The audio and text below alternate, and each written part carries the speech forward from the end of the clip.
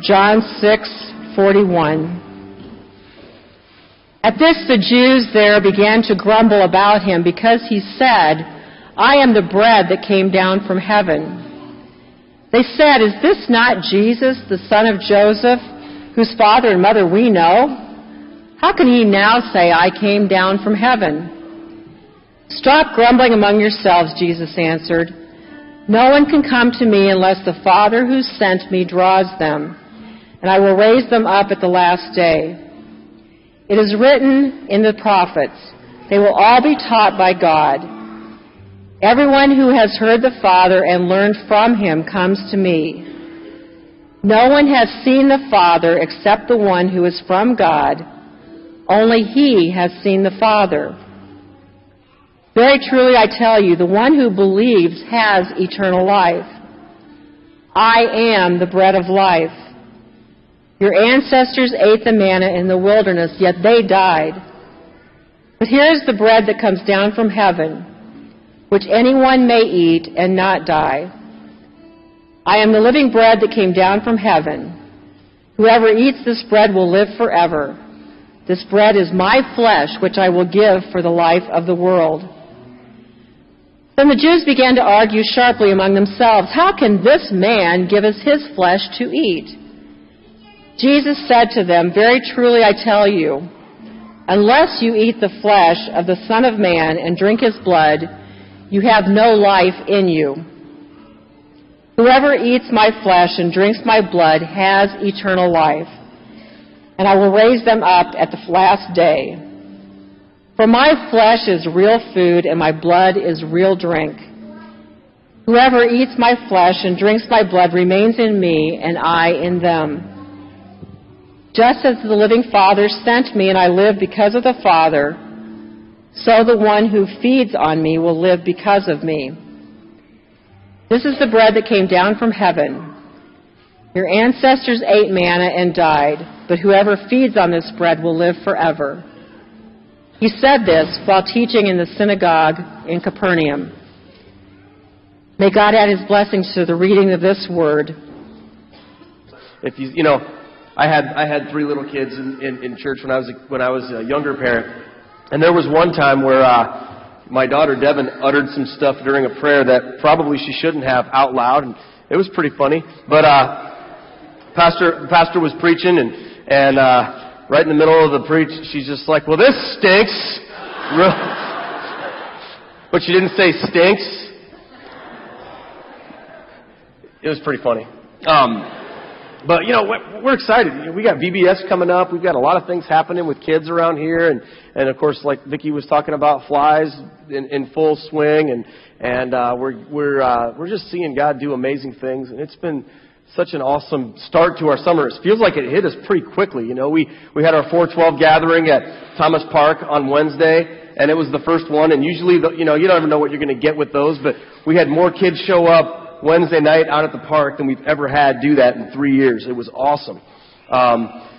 So we're just kind of like, wow, God, what are you up to? And I know some of you have been getting phone calls about summer games. If you haven't signed your kids up for summer games yet, get on that, get them signed up. We want to get them there and excited about what God's doing. There's tons of stuff to be thankful for. Mike's away at annual conference this week with all the church leadership in the Methodist conference, and got a text from him early this morning, and he's of course thinking about how we're doing here. So whatever happens in the next 40 minutes, tell him it was absolutely awesome. All right, and I'm sure it will be, but he's excited to get back here too as well. So let's talk about John chapter 6 and what Jesus is doing in this crazy text where he's talking about eating flesh and drinking blood and the bread of heaven and all of that come down. Let's talk about that. It's an incredible claim that he's making, isn't it? He's claiming basically that no one has seen God except for him, that he is the bread come down from heaven. And when you read John's gospel, you can see from the very beginning of it that there's no ambiguity about who Jesus is. John's writing for the specific purpose that we would know who Jesus is and that we would believe in him. The opening verses of John chapter 1, in the beginning was the Word, and the Word was with God, and the Word was God. came down from heaven. And you see Jesus' conversations with people move from, these private conversations like he has with Nicodemus and the woman at the well in John 4 to now into this more public setting where he's standing before all of these people declaring that he is the Son of God, that he is this true bread come down from heaven. And it's quite the claim that he makes. And the Jews have a difficult time believing this claim, don't they? I mean, let's face it, Jesus wasn't the first person in his era to make a claim like this. He's not the first person to ever arrive and declare that he was the Messiah or declare that he was a special prophet. There were many imposters before him. If you read through history, you can find them. And these folks have especially a difficult time because they know Jesus. They've known him since he was a kid. He's standing in the synagogue in Capernaum. This is his hometown. This is his home church. And they're saying, isn't this Jesus whose mother and father we know? Isn't he the son of Mary and Joseph? Some of them are saying, hey, I used to babysit him when he was a kid, perhaps.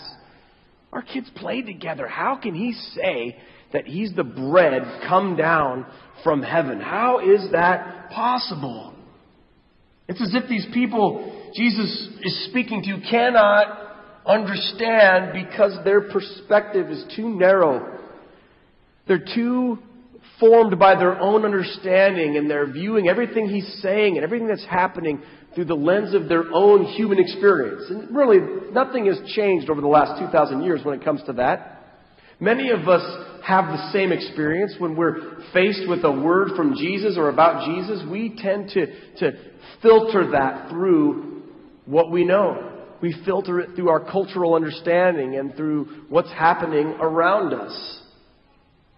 So here's Jesus' response to what they're struggling with. It's pretty plain. He says, stop grumbling. Stop grumbling amongst yourselves. This grumbling is nothing new from human beings, is it?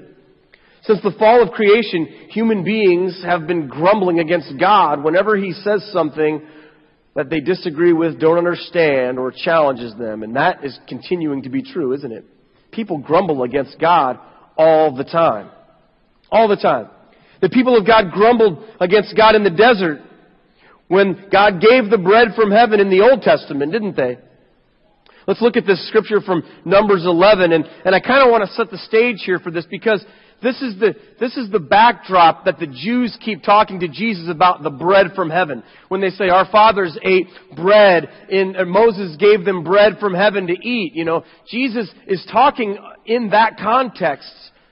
And the context was that the Jewish people had been delivered out of Israel or out of Egypt and were headed towards the Promised Land. Remember, they were slaves in Egypt, and God miraculously freed them and delivered them and set them out on a journey that if you or I were to set our face toward the Promised Land from the shores of the Red Sea and walked at a normal pace, would take us less than a week to get there.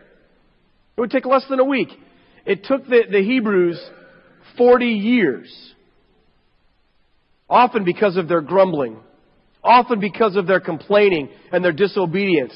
As a matter of fact, God became so frustrated with them that he declared that none of the males who were military age and up that were part of that original group would ever live to see the Promised Land. And as they were going through the desert, they were like, we don't have any food. We don't have any food. Where's our food? What are we going to do? So Moses prayed, and God provided this stuff called manna.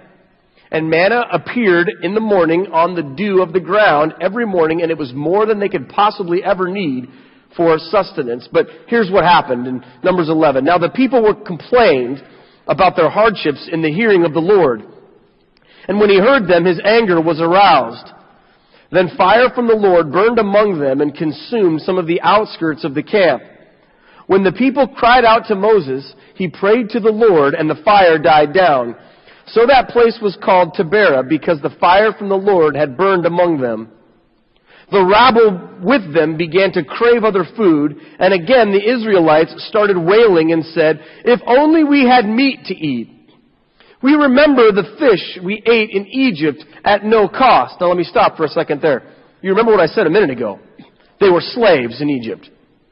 They broke their backs working sun up to sun down under the oppression of their slave masters. And yeah, they had food to eat there, but they longed to be free. Now they're free. And what are they doing? Oh, wasn't it great before we had all this? It's amazing how human beings can selectively remember what they want to remember, right, in a given time. I'll continue here. Also, the cucumbers, melons, and leeks, onions, and garlic. But now we have lost our appetite. We never see anything but this manna. The manna was like coriander seed and looked like resin. The people went around gathering it and then ground it in a hand mill or crushed it in a mortar. They cooked it in a pot or made it into loaves, and it tasted like something made with olive oil. When the dew settled on the camp at night, the manna also came down. So this is the backdrop of what the Jews are referring to when they talk about the manna that their forefathers ate. And Jesus remembers the grumbling. And it appears that not much has changed. They continue to grumble. Now, the Jews had experienced at the time of Jesus a 400-year silence from God. The book of Malachi, the last book in the Old Testament, had been written 400 years before the birth of Christ. So think about it. It's 2015 right now. Think about the year 1615. How long ago is that? Right? It's medieval history. It seems like ancient history to us. That's how much time has passed since the close of the Old Testament to the beginning of the New Testament. And in that time, the Jews had once again, because of their grumbling and disobedience, had lost control over their land. The Roman invaders had come and occupied their territory and had ruled them. And they were forbidden from truly being free and owning their own land. So they, like they were in Egypt, were slaves. And they longed for a deliverer. And God was ready to provide that deliverer. And here they are, once again, grumbling. Here they are, once again, grumbling. I think Jesus makes these remarks recognizing the fact that these people had clung to a promise that God would deliver them again, but they had lost touch with God because of their narrow focus. And Jesus is the fulfillment of that promise. But rather than receive Him with thanksgiving, they grumble among themselves. And I think that Jesus' remarks about the bread are meant to parallel the giving of the manna to the Israelites. You see, the manna was given to provide for their sustenance and life in the desert. And these comments also come on the heels of Jesus' miracle of feeding the thousands of people. And what did He feed them with? Feed them with bread. So history was repeating itself. Stop grumbling among yourselves was what He said to them. And I think that's good advice for us too. Because, let's be real, human beings today can continue to grumble among themselves when they hear the words of God that challenge us. Now, the next words that Jesus say are pretty interesting. He says, stop grumbling among yourselves. But then He says this, no one can come to me unless the Father draws him, and I will raise him up at the last day. Now, what does that mean? Simply, it means this. Coming to Jesus is not something that we do on our own. We don't, as sinful creatures that are inherently grumbling against God, we don't wake up one day and suddenly go, you know what, I think I'll come to Jesus today. That doesn't happen because we decided to. It happens because God draws us to Him. It's what we call grace. And Wesley referred to this grace as prevenient grace. The grace that draws a person to Jesus Christ and allows them the ability to make a decision whether they want to put their faith in Him or whether they want to grumble and walk away. It's a choice that we all have to make. But Jesus wants to make it clear that nobody comes unless they've been invited by God. And the good news is, you and I have been invited by God. The question is, what will we do? How will we respond? Will we believe? Now, Jesus also points out that the belief in religion and the things of this world will ultimately lead to death. Last week we read where He says, do not work for the food that spoils. And this is a reference to the fact that Pastor Mike talked about, that everything that we can experience in this world, the things of this world, ultimately cannot satisfy us and will not lead us to life. But here Jesus does something a little bit different. He takes it a step further, and he doesn't just attack their worldliness. Now he begins to attack their religion. Their religious point of view that clung to their heritage as the people of God whose forefathers ate manna in the desert. And Jesus basically says to them, look, your fathers ate this manna, yes, and then they died. That manna they had in the desert didn't bring them eternal life. That in and of itself wasn't the point. This is an attack on the idea that the Jews could rest on their heritage. You see, they believed that because they were God's chosen people, that somehow they were special and automatically right with God. And make no mistake about it, Jesus wants to attack this idea. You know, sometimes we in America can think the same thing, can't we? We can have this belief that, like, God's American and we're American and God bless America and God's for us and against our enemies, and it's all about, you know, this commingling of patriotism with our faith and we're a Christian nation, right? So therefore we're Christian, right? And my parents went to church, or they were Methodists, or they were Catholics, so they're on this and that. You know, Jesus would attack that and say, look, whatever your parents did was for your parents. What about for you? And he wants everyone to understand that it's not our heritage or our nationality or our lineage that makes us right with God. There's one thing and one thing only that makes us right with God, according to Jesus, and that is belief in Jesus. It's belief in Jesus. The bread of God has come down from heaven in the person of Jesus. Now that bread in the desert that we read about was a foreshadowing of the coming of Christ. But now Jesus has shown up. He is here, and He is saying that all of that has pointed to that moment, has pointed to Him, and He is here. He's here. But now Jesus really begins to mess with them, doesn't He? He tells them plainly that the bread He will give for the life of the world is His flesh. It's not what He says. It's not His thoughts. It's His flesh. And then He begins to talk about eating His flesh and drinking His blood. Now, does this seem a little bit strange to anybody? You know, let's face it. Most of us are kind of desensitized to that kind of talk because we've had 2,000 years of, you know, communion where we talk about that and we see, oh, the blood of Christ, the body of Christ, all that. We got 2,000 years plus. We know about the cross.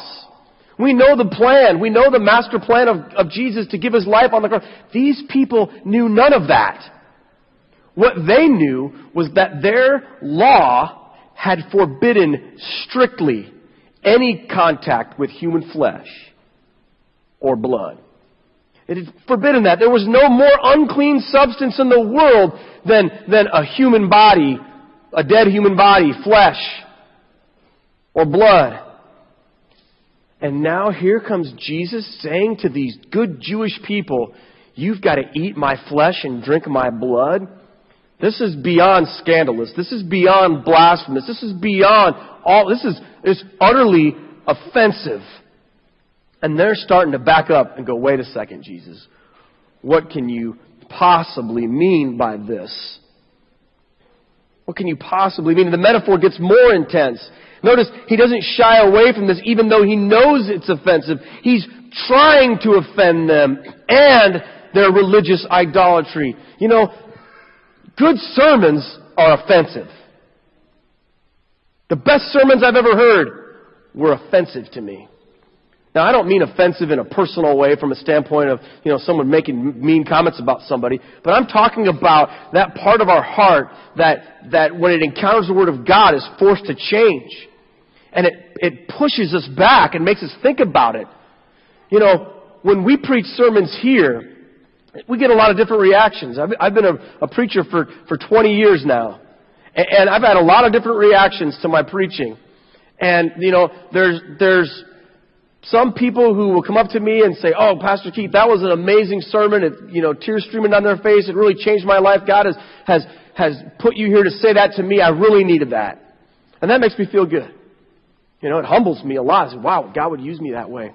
And then I've had other reactions to my sermons where I've had people literally, like not even before I can get down and walk to the back or something, but people literally charge the stage and come up and stand right here and get right in my face and tell me how upset and angry and offended they are at my sermon, or how disappointed they were in what I said that day. Had that reaction too, okay? And you know what? I'll be honest with you. That one's not as much fun, but I'll take it. You want to know the ones that's the hardest for a pastor to hear? At least a pastor like Pastor Mike and myself, because I can speak for him on this. The ones that are the hardest for us to hear is when we've preached our guts out and we've like challenged people and we've exposited the Word of God in a way that is like just, very in your face. And a person will kind of do the little, well, that was a nice sermon, Pastor. Now I know people's hearts are right and they mean well and everything like that. But when I hear that, I go, nice? That wasn't supposed to be nice. We're not reading from, Reader's Digest up here, or Christian soup for the chicken soul, or Christian chicken for the whatever soul, or chicken soup for the this or that. You know what I'm talking about, right? Where the Goldilocks and the three little pigs. Let's talk about Jesus. This is the Word of God. This is Jesus looking people in the face and saying the most offensive things to them. The sermons that have changed my life have not been the nice, fluffy, little, neat sermons that make me go, that's interesting. They've been the ones that have made me go, man, I'm a sinner. I need to repent. I need to change my life. I need to get on my face before God. I need to stop grumbling against what God's trying to do in my life and submit to Him. Those are the sermons that have changed my life. I'm not trying to get warm, fuzzy going on in here. Don't tell me it was nice. Can't tell you how many people come up to me afterwards and go, hey, Pastor, nice sermon. Wink, wink. And, I love this church. I love you guys. So I can just tell you that. I think Jesus was not trying to smooth people over. I mean, we'll see next week when we see more of how they respond to this, that, you know what? He wasn't interested in coddling anybody. He's hardcore, man. He's in your face with this. He says, if you don't eat my flesh and drink my blood, you have no life in you. Now, we're going to unpack that in a second here to talk about what he means by that, and even more next week. But make no mistake, he wasn't trying to hold their little hands to make them feel good about themselves. He's trying to save their souls. He's trying to offend them and their idea of worldliness and their religious idolatry as well. So 3 things about this, and hopefully we'll get into communion and we'll experience it. But the first thing is this, is that Jesus is and always has been God's answer to humanity's hunger. Jesus is and always has been God's answer to humanity's hunger. And Mike talked about this a lot last week, that what we want and what will ultimately satisfy us are 2 completely different things most of the time. Anybody with kids that could tell you that, like a week after Christmas, right? Remember that? A week after Christmas, that thing that your kid told you, that was all they ever wanted and would be the greatest this or the greatest that or whatever it was going to be in their life. A week later, it's broken, lost, or shoved in the back of the closet, right? And we just keep doing that, don't we, as we grow older, right? We repeat that. The things that we think we want right now are the things that ultimately are not going to satisfy us. It's Jesus who is the answer to what will ultimately satisfy us.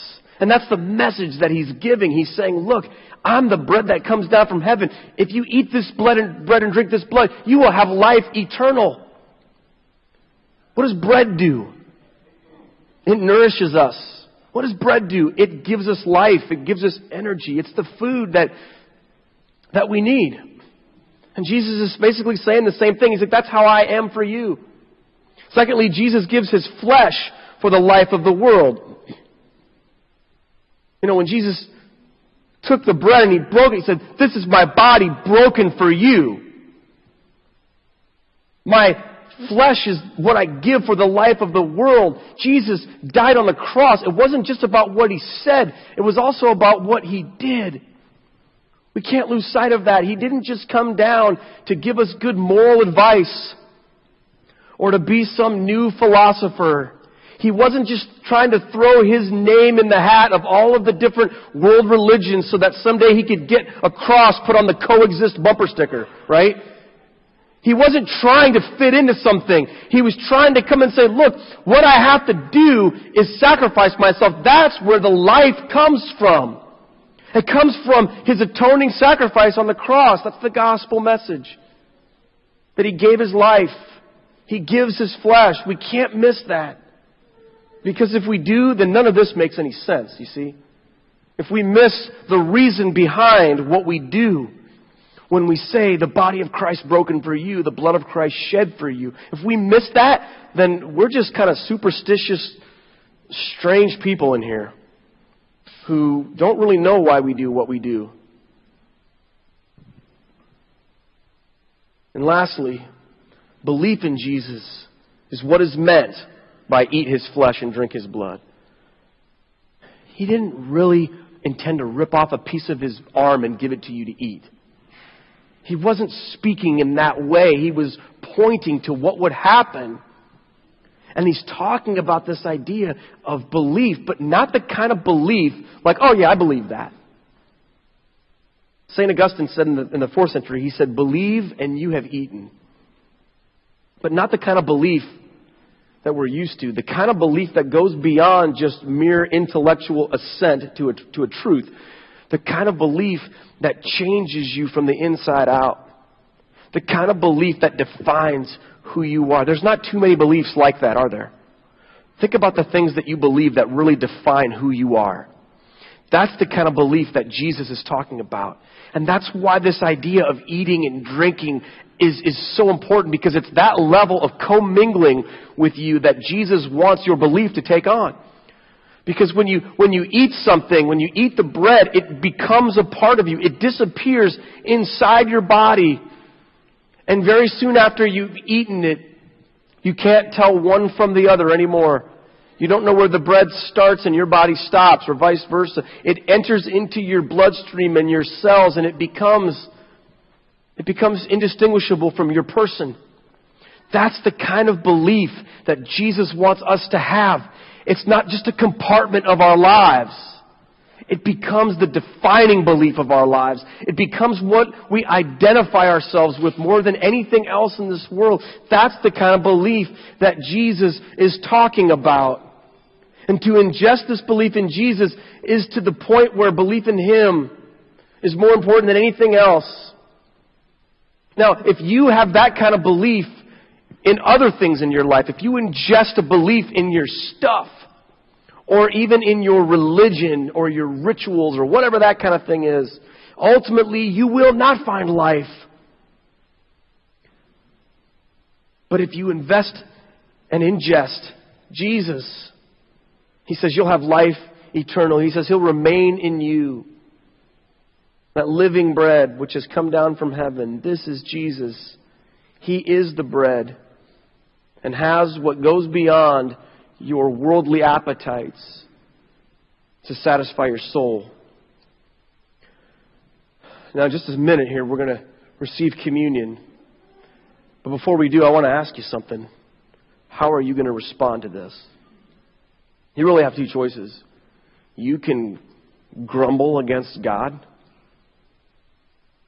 or you can receive it with thanksgiving. You've been invited. You've been invited. But many are invited, and not all receive. Many are invited, and God this and God that, and if God really loved me, my life would be better, and God, you don't really want me to give up this or to change that or to be that or to forgive that person or to apologize to that person or whatever it might be. We all have things that we grumble against. But at the end of the day, you're left with a choice and an invitation. Today when you come forward, my prayer for all of us is that we would receive this bread of life with thanksgiving. Because some of us, more than others, even today, really have a sense that we need that nourishment. Somebody in here is probably struggling with something pretty heavy duty. Maybe a physical problem or an emotional problem. A relationship is going bad, or maybe you just feel lost and hopeless, or maybe there's something in your life right now that you just can't seem to get past. There's an angst in your soul that no matter what you try to stuff into it, it just leaks right out. And no matter how you try to fill that appetite, it doesn't ever work. You've tried worldly things, and maybe you've even tried religious things. You've gone to church, you've done a Bible study, you've done these things. You know, all that stuff isn't Jesus, by the way. It's time to let Jesus fill that void. It's time to let Jesus nourish you. So in just a few moments, when you come down, I want you to pray this prayer. As you take the bread and you dip it into the cup, just in your heart, I want you to pray, Lord, nourish me. Give me life. And as you eat that, I want you to imagine the work and the grace of God washing over you and entering you and transforming you from the inside out. Because He'll do it. He says, whoever drinks my blood and eats my flesh has life eternal.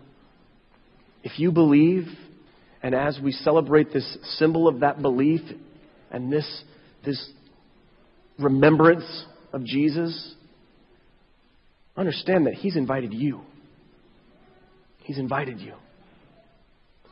So let's not grumble. Let's receive it. I wonder if on that night, when He gathered with His disciples, if they finally got it.